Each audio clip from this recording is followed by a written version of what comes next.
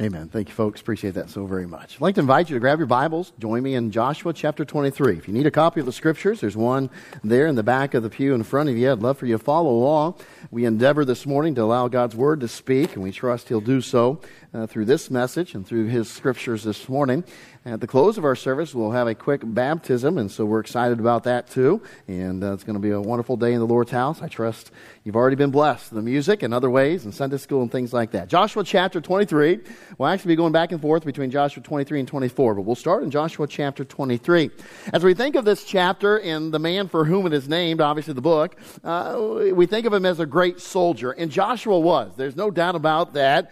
He had unprecedented success in conquering the nations of the wilderness and also in the promised land. God used him. He was a mighty warrior. If you want to talk about a tough guy, Joshua was a tough guy. He fought battles like crazy. He led the nation of Israel into great battles, and this was a man. And I think of America's history and many generals, General MacArthur and others that we think of as great mighty warriors and soldiers. Joshua was that for Israel. Now, we come to these two chapters, and there's a reality. We see a different side of Joshua, okay? Many here, you might have had a father, you might have had a grandfather that was rough and tough on the outside. They had a tough exterior, but you knew that down inside there was a snuggly teddy bear there. They had a heart, right? They were caring. They didn't often show it, maybe. They didn't often, that wasn't on display, and maybe that describes some of the men here. But you know, beneath the rough facade, there is a teddy bear mentality there, a caring mentality. Now, that's Joshua in these chapters. We come to this point, we think of him as a soldier, and that's recorded many times over. But here he is, he's speaking from a heart that cares. He's really speaking, might we put it this way, as a leader of a group of people, as a head of a family, and as a shepherd of a flock, and his flock would be Israel, if we could describe it as such. And he is showing some loving concern for the people. See, Joshua has been faithful in serving the Lord. He's a great hero of the faith, hero of the Old Testament. He followed him time and time again, but now he's concerned. As many fathers here might be. He was concerned that in the time ahead, in the future, that whether he be present or especially if he is gone, off the scene, taken to heaven, that the nation of Israel would become unfaithful to God. They would lose or depart or forfeit the blessings of God. Now, Joshua wasn't alone in this. Peter in 1 Peter chapter number 2, he likewise shared the same, 2 Peter chapter 1, he shared the same concern. As he wrote there, he said, don't forget, remember, stay faithful when I'm gone. Paul said the same thing in Acts chapter 20 when he knew his time was coming to a close and he was going to be imprisoned and he didn't have much time to encourage and exhort. And so he likewise did the same. And we could even say Jesus Christ did. As he saw his death, burial, and resurrection, his ascension coming close, he did the same thing with the disciples. So it begs the question, why did all of these men, and certainly include Christ in that group, feel such a need for sharing concern and exhorting those that they cared about? Don't miss it. Here's a simple truth. It is a tragic occurrence when one generation sacrifices to obtain God's blessings and a new generation comes along and forfeits it all through their choices in living. Here's the fear. Why does Joshua spend 2 chapters, and we'll see, once to the leaders and once to the people? And he said, listen, I'm worried, I'm concerned. This is just a caring father, a father that's a little concerned, and I want to exhort you and challenge you. Stay faithful to God. Don't live in any way. Don't make any choices that would forfeit the blessings of God. Why is he like that? Why did Peter say that in 2 Peter? Why did Paul say it in Acts 20? Why did Jesus Christ even kind of share that with the disciples and his followers? Because, my friend, it is a shame when one generation sacrifices.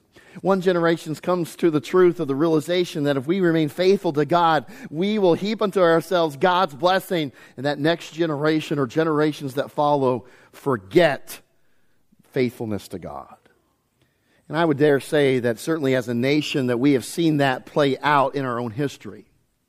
We've seen that reality in many different ways, in many different aspects. And so the challenge for us today is don't let that happen. Look at verse 1 and verse 2 of Joshua chapter 23. Let's see what Joshua says and why he encourages them to not allow this to happen. Look at verse 1. And it came to pass, And I like this statement, a long time after the Lord had given rest unto Israel. That was a blessing of the Lord. They were experiencing rest, blessings of the Lord because of their Joshua's faithfulness and their faithfulness to the Lord to this point. Notice it. Rest unto Israel from all their enemies round about, that Joshua waxed old and stricken in age.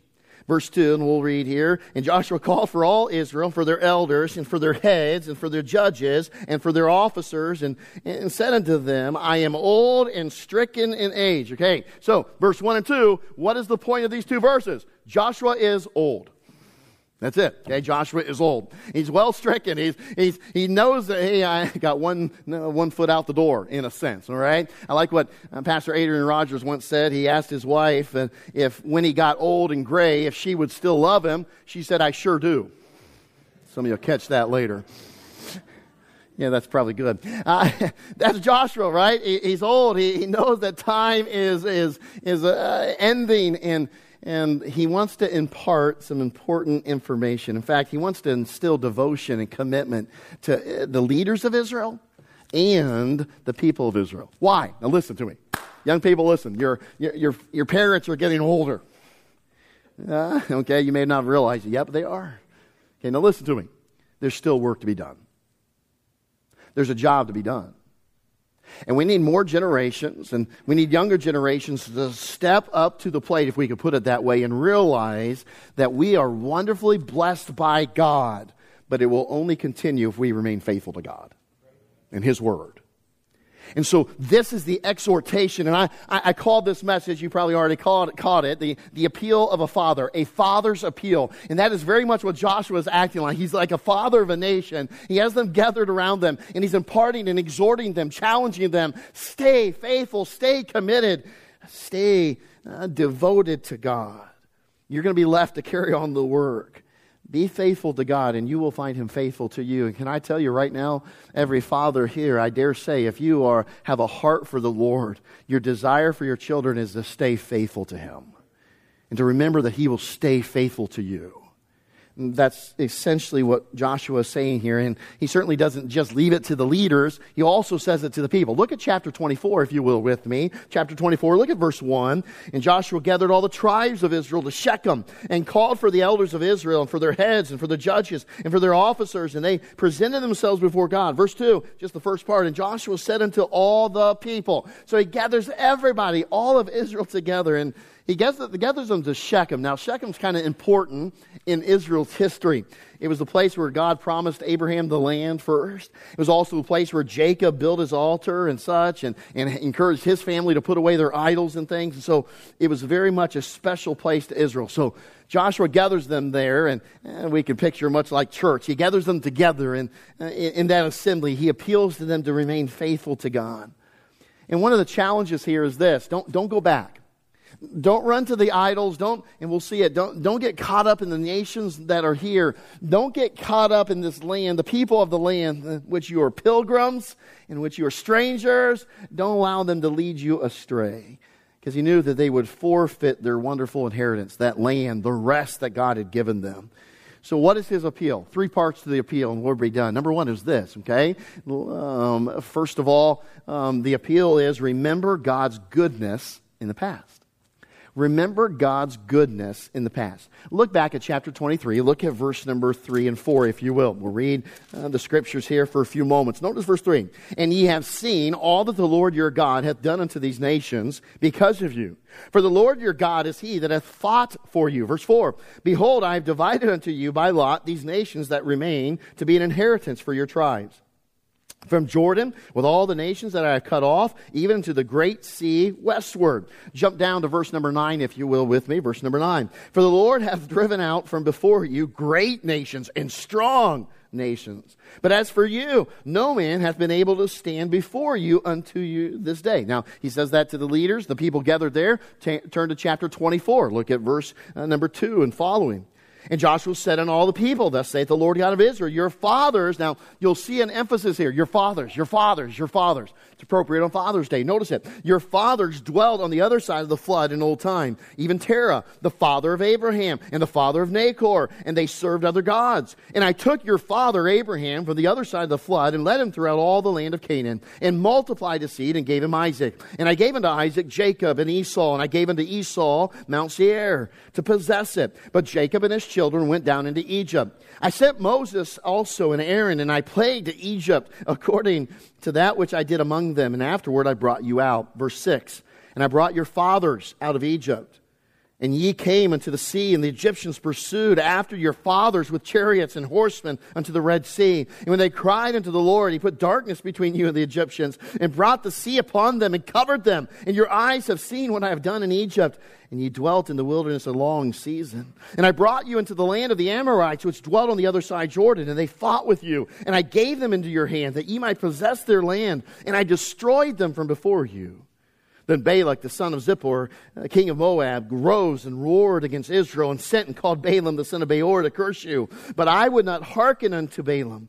Therefore he blessed you still. So I delivered you out of his hand. And he went over Jordan and came into Jericho, and the men of Jericho fought against you, and the Amorites, and the Perizzites, and the Canaanites, and the Hittites, and the Girgashites, and the Hivites, and the Jebusites, and all the otherites in the world, right? And I delivered them into your hand, and I sent the hornet. What a great story. And I sent the hornet before you, which drave them out from before you, even the two kings of the Amorites, but not with thy sword, nor with thy bow.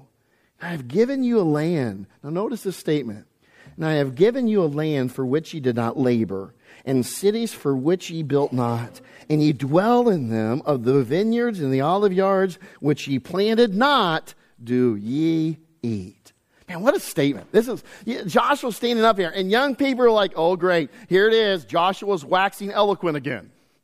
It's like, when older people say, well, back in my day, we went to school uphill both ways. We think of that, and that's but this is altogether different. He's focusing the attention on God. Listen, this is what God has done. He goes all the way back to the birth of the nation with the call of Abraham. He recalls the wonders that some of these folks saw, their fathers saw, and heard of for sure. The plagues, the deliverance from Egypt, the crossing of the Red Sea, the deliverance in the wilderness, things again, time and time again. Now don't miss it. You know what Joshua's saying? And young people, I just encourage you right here, your second generation, third generation, fourth generation Christians, never forget that the blessings of God you enjoy today came as a result of God working in the past. In your family, in your family tree, you say, well, I've grown up in a godly home. I've been attending church my whole life, and I've been blessed to be around the scriptures and the Bible. Do not take that for granted. You've had somebody who cared enough to say, you know what? We need to be faithful to God because God is faithful to us. And so we're going to follow His Word. We're going to listen to His Word. And we're going to obey it and heed it. And my friend, you and I, as second and third and fourth and fifth generation Christians, we get to reap the blessings. As he said, what? The vineyards and the olive yards, you didn't plant them. You didn't put them in the ground, but you get to eat of them. I sure am thankful I get to eat of the vineyards my father and my grandfather and others before them planted spiritually. Man, I'm grateful that we get to reap those blessings. Don't forget the goodness of God. You know what I love here? Joshua's not saying, and in fact it's God speaking through Joshua. It isn't Joshua saying, well, I led you and I did this and I brought down the walls of Jericho. No, Joshua's not tooting his own horn. In fact, he gives all the glory to God. He fought the battles. He fought those people for you. He delivered you. He brought victory. And can I tell you, my friend, none of us stand here today or sit here today of our own abilities and accomplishments. It is all of God. And where we stand in Jesus Christ has nothing to do with anything we accomplish. It is all of Him. You see, one of the great responsibilities of fathers and parents and dads, could I remind you again, as I have often on Father's Day and Other's Day, one of our greatest responsibilities is to remind future generations of God's goodness in the past. To bring it to mind, to recall it, to keep it before them, to speak of the things that God has done in our lives, in our family trees, and in our church, and the things that God has done, and remind them and bring them before it, giving Him glory for all that He's accomplished. Now, there's another important truth in this appeal, and it's specifically in that one in chapter 24. He recounts how God graciously gave the land to Abraham, Jacob, Isaac. He protected the Jews in Egypt, delivered them by his mighty hand there and in the wilderness also. He provided for them. He protected them. He defeated the nations and in and outside the promised land. He brought them over the Jordan River. And I love that statement, how he chased them out. And I love that verse with the hornet. And somewhere we don't know the full extent of it, but it sure seems like God used some kind of animal or hornet. And I don't know about you. I don't like hornets. And chased out armies, whole armies, with some kind of divine intervention through some kind of animal and so forth, and chased them away. And that's amazing. He said, you didn't use your sword. You didn't use your bow. Those armies fled before you. What an amazing truth. And so he recounts all of this, and here's the statement, kind of alluded to it before. The fact is this: they were now enjoying blessings they could never gain.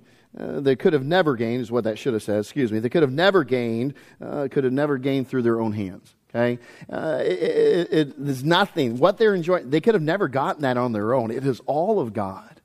And so that's part of the reminder here, and they could never achieve these things by their own might. God deserves their love and service, is what Joshua is in essence saying. It's a wonderful account and appeal, and I draw your attention to the end of verse number 2, okay, of chapter 24. Look at it at the end of verse number 2. Notice the statement. I think this is crucial to bring out. The end of verse number 2, he says what? I brought this nation, I brought you as a people out of a heathen nation that did what? Served idols. See, Abraham and his family, they were in a land, and even his family served idols. They were a heathen nation, a secular group of people, and Abraham was brought out of that. He was saved, and never forget, in God's economy, it doesn't change from Old Testament to New Testament. One must always be saved by faith. For by grace are you saved through faith. Okay, so Abraham was saved by faith. He was brought out of that, and now he enjoyed the blessings of Jehovah. And the fact is this: then he was saved out of a life that was wrapped up in worshiping lifeless idols and gods.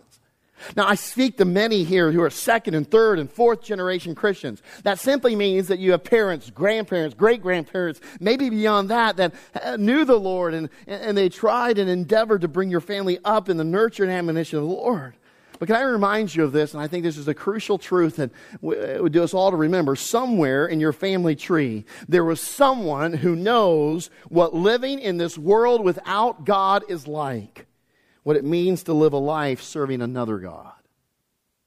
Somewhere in your family tree, you can go back to the first person who trusted in God and who came to know Jesus Christ, and you will find someone who had, like Abraham, I've experienced life away from God and His blessings and all that His Word brings. I have experienced it, and I don't want to go back to those gods. And they change your family tree. They've impacted and influenced, and so that now you and I can stand here. We can sit here today, and we can experience the very blessings of God because God has been faithful, because there's people in our heritage, there's people in our family tree that have stayed faithful to God. They come to understand that that is no way to live. Now, I'll tell you right now, there's no father in this room who has a lick of common biblical sense that wants his children to ever go back to living for another God. The gods of this world, whatever they may be. And that's what Joshua says. Don't go back there. He saved us out of that. We've been saved out of this world that lives for themselves, that lives for other gods. We've been saved from that. Don't go back there. There are some here in this pew, and boy, I enjoy talking to first generation Christians. The first ones of a family that have come to know Jesus Christ, and many of them are endeavoring to see a parent saved, a grandparent saved, and brothers and sisters and such. And there are some here sitting who are Abrahams. You're a first generation Christian in your family, and you can remember vividly what it is like to live without God, to not know a life full of His blessings.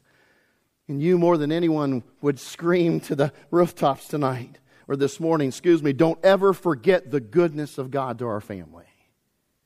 What He has done, where He's brought us, how we are now experiencing the very blessings of God. Young people, could I encourage you to listen to the appeal of your parents, your fathers, your mothers, your grandparents who have tasted, some who have tasted life without God, some who have strayed from God. They have gone away from Him. And they want you to heed their warning. You see, the simple reality is when you and I repeatedly remember God's goodness in the past, it encourages our faithfulness in the present. So when you and I remember, God has been so good to our family.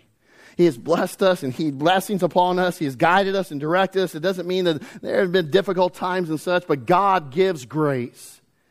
And as we remember those things, it encourages and strengthens my faithfulness to Him in the present. I love Joshua chapter 23, verse 14. He kind of just is honest. He kind of just says it plainly here in Joshua 23, 14. Notice what he says. And behold, this day I'm going the way of all the earth. I like that. I'm going to die. It's going to happen. And ye know in all your hearts and in all your souls, you know this to be true, that not one thing hath failed of all the good things which the Lord your God spake concerning you. All are come to pass unto you, and not one thing hath failed thereof. You know what he's saying? My friend, your God has been unfailingly faithful. And so it encourages us, you and I, that our faithfulness for today and tomorrow can find its inspiration in God's unfailing faithfulness in the past. I love it. He says, listen, you know it. Don't act like you don't know it. Don't pretend you're not aware of this. God has been unfailingly faithful in the past. Everything He said has come to pass. Remember God's goodness in the past. That's where Joshua starts his appeal. But that's not where he ends it. Turn to chapter 23, verse number 5, if you will, with me. Verse 5. Notice what he says. And the Lord your God, He shall expel them from before you. This is kind of in the present tense, okay? Future present in a sense. And drive them from out of your sight. And ye shall possess their land as the Lord your God hath promised unto you. Look down to verse number 10. One man of you shall chase 1,000. For the Lord your God, He it is that fighteth for you, as He hath promised you. Okay? So what Joshua is well aware of is they have not conquered the entirety of the promised land. There are still some nations that need to be ran out and kicked out of the promised land. And so he's telling them, okay, let's remember God's goodness in the past, but number 2, remember God's promise for the future. There's still work to be done. Can I tell you right now, God's workers change, but His word and promises remain the same. God's workers change. We think here, Fostoria Baptist Church, in over 50 plus years, and those that, I was thinking this week as I walked up and down the hallways, to hear all the voices of people that have taught Sunday school in these rooms. Oh, to be able to hear over 50 plus years all the voices that have preached in the pulpit, that have taught in Sunday school, that have ministered here at Fostoria Baptist Church. Can I tell you right now, God's workers change, but God's work and promises remain the same. There's work to be done. And He promises, as He was with them in the past, He will be with you in the future and in the present. See, the God that did all that in the past is still the God of today, and He will be the God of the future. There's work to be done. There's ground to be gained, enemies to expel from the land. And I would say this, I think this is the encouragement Joshua is saying to the people and the leaders. Don't miss it. He's really saying this, the best still lies ahead for your family. For this nation, the best still lies ahead. God's going to do some mighty things, some great things in the future like He did in the past. And I would tell you, dads, one of the greatest heritages you can pass on to your children. It isn't just that the past was the greatest thing ever and woe to you because you live in the present. No. You know what you and I can pass on? Even though we live in a dark world, the best still lies ahead for this family. The best still lies ahead. As we stay faithful to God and He is faithful to us, we're going to continue to rewrite the history of our family tree. We're going to continue to see our family blessed in ways we could have never imagined because we are going to remain faithful to God. See, His promises are for the future. Remember them. Still work to be done in your family, ground to be gained, lives to be changed and devoted to God. And I love this truth, spiritual victories to be won. There's still spiritual victories to be won in your family tree. Joshua encouraged Israel that God will be there to fight those battles for them in the future, to help them in the work yet to be done. You see, I believe every family here, just by your very presence here, demonstrates that God has been at work in the history of your family. That you're here. That you're attending a Baptist church, a church that preaches the Word of God. That if you are here and you know Jesus Christ as your Savior, and you know if you die today you're going to heaven, my friend, God has done a wondrous work in the past of your family, in its history. And He has shown Himself strong on our behalf. But man, I'm telling you right now, and I say it to my own children, I say it to your children, I say it to our grandchildren, God still has work to be done. In your life and in my life and in our family and your family and the family tree, God has work yet to do. Victories to be won. He wants to do more. Joshua's appeal and the appeal of every God-fearing every God-fearing father for the present and for the future is this. Remember God's promise. His promise of helping you, of blessing you, of victory in the future. You know what I like? God worked in Egypt in those plagues. Amazing miracles. But can I tell you, I'm sure I'm thankful for Israel that the same God that did the plagues in Egypt showed up at the Red Sea. And you know what? That God that showed up at the Red Sea and put that darkness, as we read, put the darkness between Israel and Egypt. And then as Pharaoh and his soldiers came into the sea and the sea goes, whoop. And they were taken care of. I sure am glad that same God showed up at the Jordan River. Separated that Jordan River. They could walk in that promised land on dry ground. And I'll tell you, I'm just assured, Joshua probably was sure thankful that same God showed up at Jericho. And those walls came tumbling down.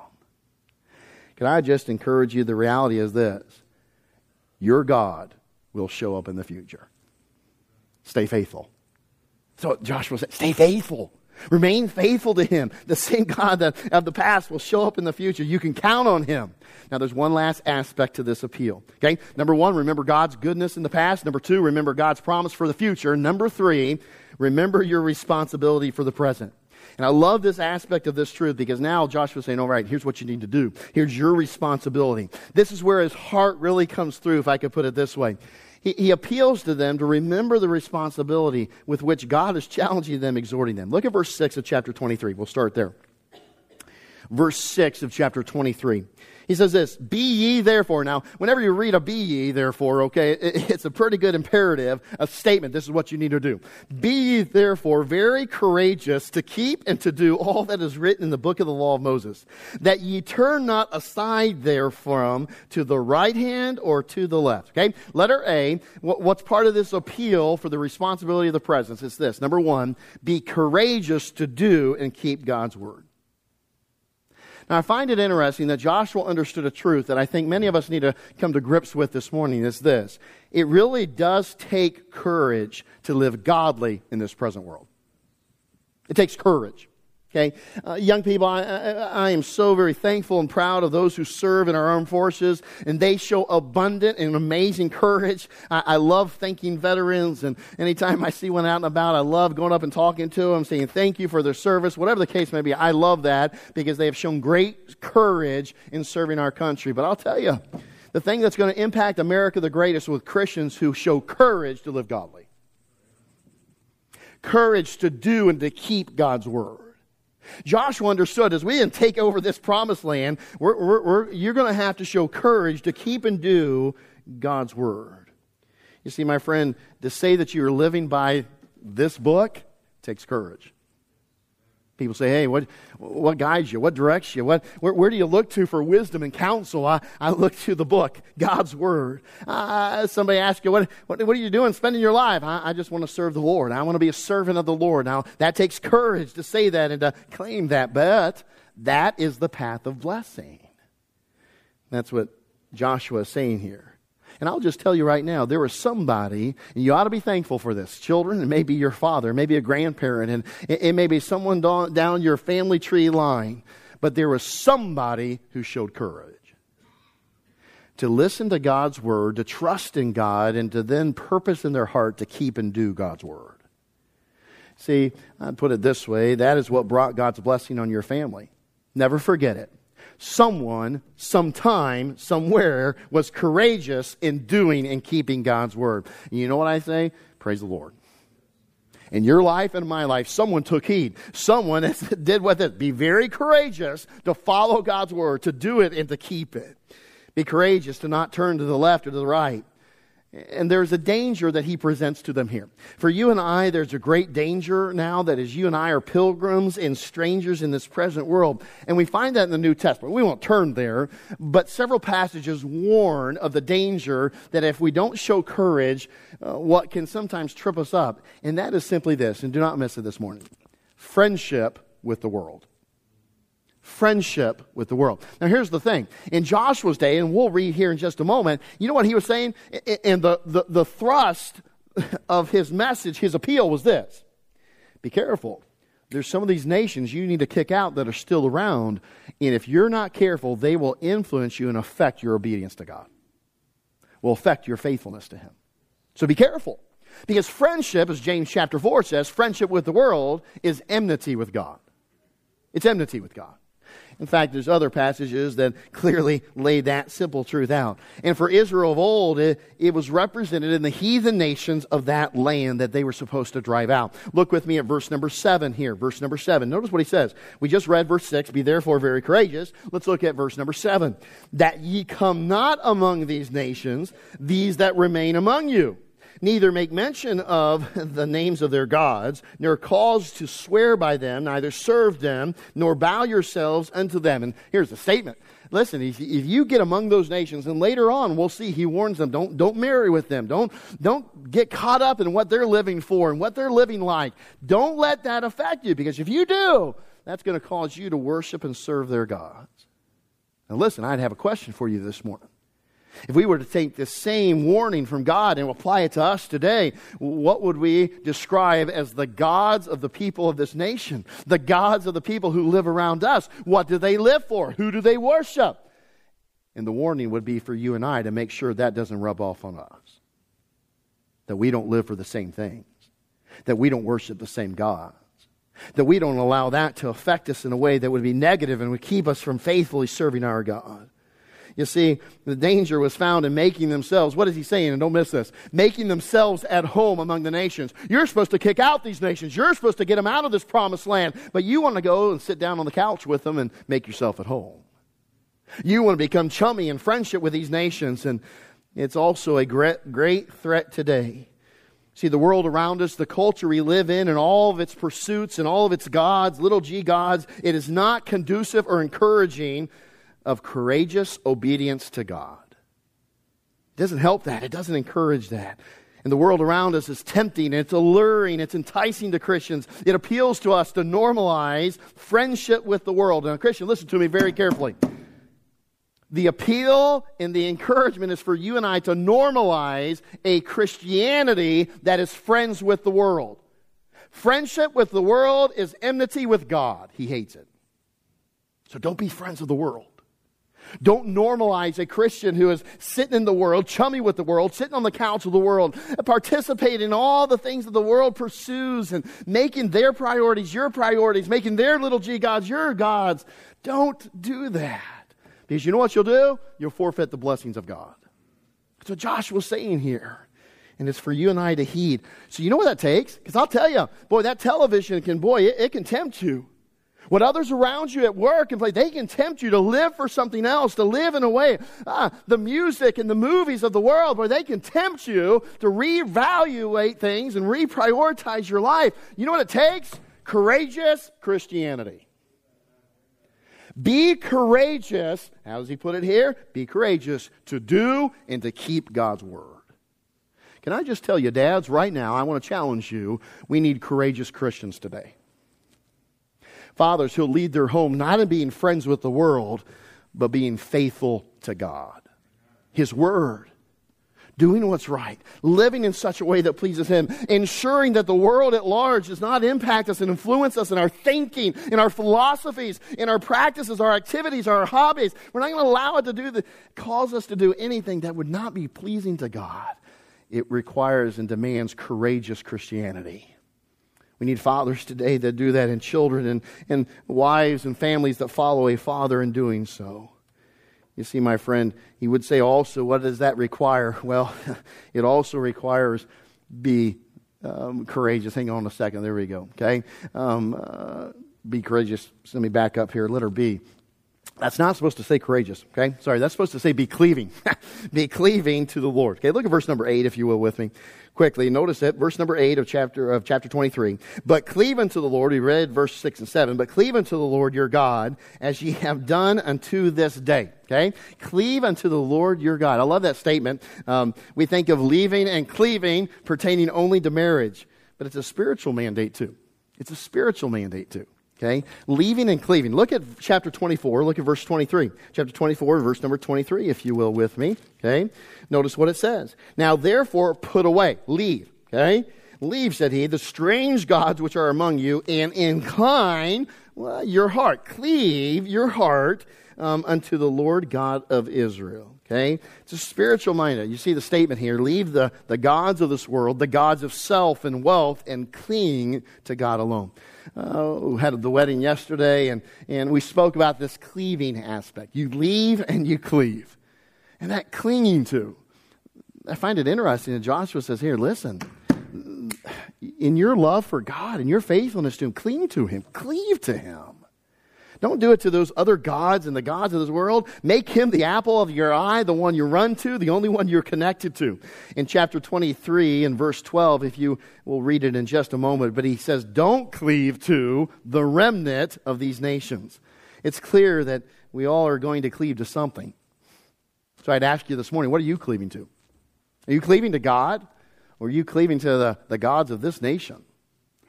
The things of this old flesh in this world, are you cleaving to them more than you cleave to God? Attaching yourself to, okay? I like to think of cleaving, I just put it in my own thing. Have you ever had a young child, maybe a 3 or 4 year old, and they're walking, but maybe barely and so forth, and they get scared and they cling to your leg? Okay? Like, it's like you could almost walk around with them clinging to your leg. That's literally almost the meaning of cleaving to God. God, I'm not going to do anything without you. I'm not going anywhere without you. I am not going to make any decision without you. I'm going to cleave to my God. I'm going to be faithful to Him because I have found Him to be faithful to me. That also requires something else, okay? So number 1, be courageous to do and to keep God's word. Number 2, you don't see it, but it's be cleaving to the Lord. Number 3, and we hope that it's here, okay? It is, yes, be consistent in your love for the Lord, okay? Look at chapter 23, verse 11. Take good heed, therefore, here's another imperative. Take good heed, therefore, unto yourselves that ye love the Lord your God.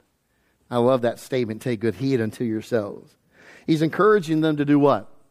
Well, take a daily evaluation to make sure that God alone is the love of your life. That He has your heart. That the trappings of this world, the world itself doesn't hold your heart. That your affections aren't split. I said I like that appeal. Take good heed. Literally, evaluate. Okay? Make sure on a daily basis that your affections aren't split, that something else has your heart. He's calling their attention to it. It's not just a momentary attention. It's an ongoing, consistent attention to evaluate. Why such an emphasis? Here's the point, and don't miss it this morning. Because if you don't nurture, okay, if you don't nurture and build that love, it will grow cold. If you're not consistent in your love, if you don't nurture it and grow that love, it will grow cold. Okay? There's a great danger and forfeiture of blessing when that happens. In Revelation, he speaks to a church. He says, man, your love for me has grown lukewarm. And we know what the Bible says. He'll spew that out. He doesn't like lukewarm. Your love grows cold when we don't nurture it and grow it. Just like in a marriage. And the reality is this, you and I need to be consistent in our love for God. Because if we don't, it'll forfeit blessings. Look with me at verse 11 and 13. We read verse 11. Notice the following 2 verses, though. We'll see the next statement here. Take good heed, therefore, unto yourselves that you love the Lord your God. Verse 12, else, and don't miss this, else if you do in any wise go back and cleave unto the remnant of these nations, even these that remain among you, and shall make marriages with them, and go in unto them, and they to you, know for a certainty that the Lord your God will no more drive out any of these nations from before you, but they shall be snares and traps unto you, and scourges in your sides, and thorns in your eyes, until you perish from off the good land, which the Lord your God hath given you. Letter D, be certain of the consequences of failure. Failure to be faithful to God, it has some dire consequences. Boy, you read this, man, there's some dire consequences here. I'd stress for you and I today as modern Christians, this world can easily be a trap for us. That's what he says. Hey, those nations are going to be a trap for you. They're going to be a snare for you. They're going to be a scourge in your side. And I love this statement, a thorn in your eyes. That's pretty graphic. A trap, a snare, a scourge, a thorn in your eyes. Can I tell you right now, the world at large can be that? A culture and a world that does not love God, that does not encourage courageous obedience to this, it can be a trap and a snare. It can be a scourge in your side, a thorn in your eyes. You see, Joshua's trying to make a point very crystal clear. There will always, always, always, always be consequences and forfeiture of blessing if you fail in your God-given responsibility in the present. Fail to be faithful in all those blessings your family has enjoyed, all of the ways that God has just blessed your family can be forfeited and will be. There's consequences to not being faithful to God. There's consequences to friendship with the world. There's consequences to not putting Him first in things. Look at verse 15 and 16, if you will, with me. Notice what he describes. Therefore, it shall come to pass. I love this first statement of verse 15. Therefore, it shall come to pass that as all good things are come upon you, which the Lord your God promised you, so shall the Lord bring upon you all evil things, until He have destroyed you from off this good land, which the Lord your God hath given you. Verse 16, when ye have transgressed the covenant of the Lord your God, which He commanded you, and have gone and served other gods, and bowed yourselves to them, then shall the anger of the Lord be kindled against you, and ye shall perish quickly from off the good land, which He hath given unto you. You see, the land, the rest, was the ultimate blessing for Israel, for God. And He says, what? I'll pull it right out from under you. I'll take it away. You'll forfeit it as you fail. Now, don't miss this. Okay, here's the point. You know what Joshua's reminding them of? Because they're going to get started, and we know the history, because they get into the land, and they, after Joshua's death, and they just become okay with it. And they allow people to live there, the nations they should have chased out. And they start to think, okay, everything's fine. It's not, he said that, but it's really not going to happen. Now, don't miss this. Satan's greatest deception, and it was on display as early as the Garden of Eden, for the people of God, is not that there will not be consequences of our actions and decisions, but rather that those consequences are not bad and are not what God says they will be. See, Satan comes along. He doesn't say, oh, they don't know. You remember what he said to Adam and Eve? What did God say? God said, we'll die. Oh, thou shalt surely not die. Your eyes are going to be opened. That's going to be a great new life for you if you just eat of the fruit that God said don't. And all throughout the history of mankind, you know what Satan does? He doesn't say there's not consequences. He just says there's not as bad as God says they are. It's not really going to happen. Oh, no, listen, that Bible verse, be sure your sin will find you out. No, that's not true. That's not going to happen. God says friendship with the world is bad. No. You go ahead and be friends with the world. It's not that big of a deal. There won't be bad consequences to it. And down throughout the time, the history of mankind, Satan is there just simply saying, the consequences aren't that bad. You know what God says? There will always be consequences. And they are exactly what I have told you in my word. And friend, I'd encourage you this morning of the simple reality. The simple reality that when you and I are not faithful, there will be consequences to our failure, our unfaithfulness to God. How deceived we can be to think that we can live in disobedience and not suffer the forfeiture of God's blessing as a consequence of those choices. Quickly, look at chapter 24 and verse 20. We're almost done. Notice it, if you will. Verse 20. He says this, if you forsake the Lord and serve strange gods, then He will turn and do you hurt and consume you. After that, He hath done you good. The blessings are contingent upon your faithfulness. That's what He said. I'm going to chasten you. I'm going to discipline you if you do wrong, if you're unfaithful. Now, we know it, humanly speaking. Boy, if I let my kids run around just because I just want only good things for them and I just want to treat them and give them everything they want, you know what I'm going to have? A spoiled brat. Now listen, I am a father who loves his children. Am I perfect in it? Not at all. I fail more often than I would like. But I'll tell you this, because I love my children, I discipline them. When they need a strong hand, when they need discipline and chastisement and they need punishment, I'll do it because I care about them. And I want to bring them back to, don't miss it, a place of blessing. A place of their faithfulness to what we expect of them, and a place of blessing. Now, can I tell you, I am thankful for a Heavenly Father that does the same. And that's what Joshua's saying. He is a faithful Heavenly Father that will not allow us to get away thinking there are not consequences to our failure. It doesn't get any clearer than that. Last but not least, here's the final aspect of this responsibility in the present. Look at chapter 24. We read it just a moment ago, chapter 24, verses 14 and 15. He says this, "Now therefore fear the Lord and serve Him in sincerity and in truth. Put away the gods which your fathers on the other side of the flood and in Egypt, serve ye the Lord." Verse 15, as we read a moment ago. "And if it seem evil unto you to serve the Lord, choose you this day whom ye will serve. Whether the gods which your fathers served that were on the other side of the flood, or the gods of the Amorites in whose land ye dwell, but as for me and my house, we will serve the Lord." Last but not least, we've gone through several of these. Number one, be courageous to do and keep God's word. Number two, be cleaving to the Lord. Number three, be consistent in your love for the Lord. Number four, be certain of the consequences of your failure. And last but not least, letter E, or number five, you want to be clear in whom you choose to serve.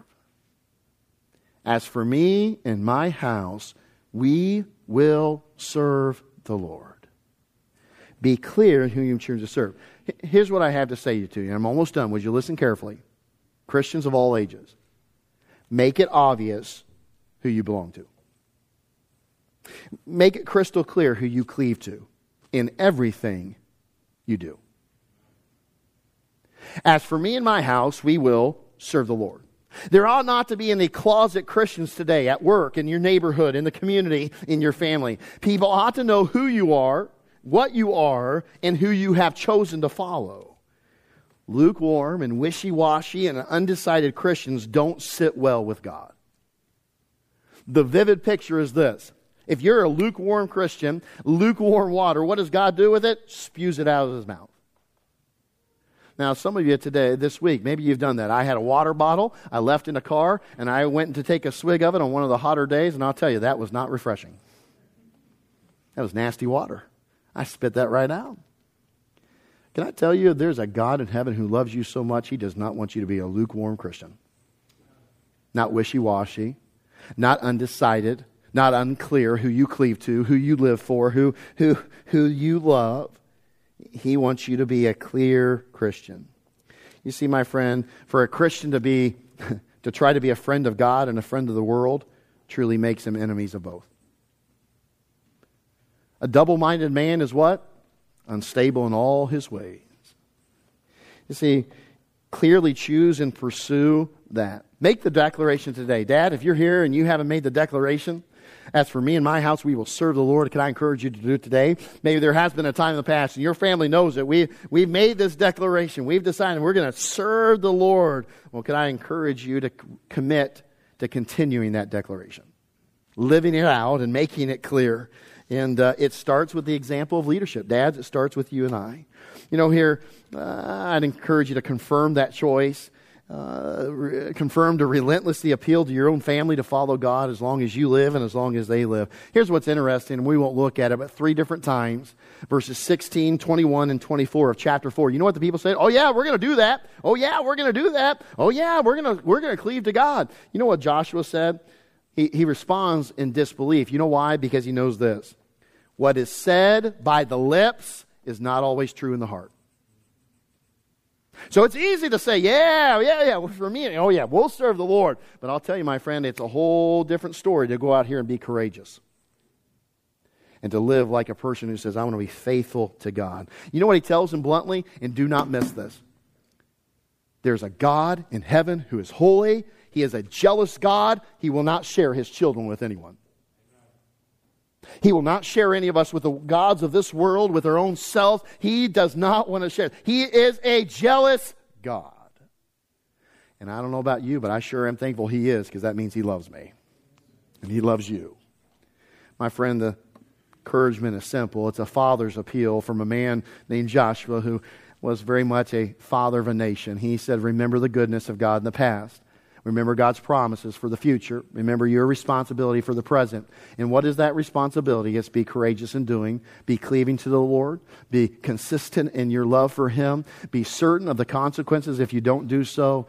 And then be clear in your choice to serve God. My friend, when you do this, you will remain in a place of blessing and faithful to the Lord who's faithful to us.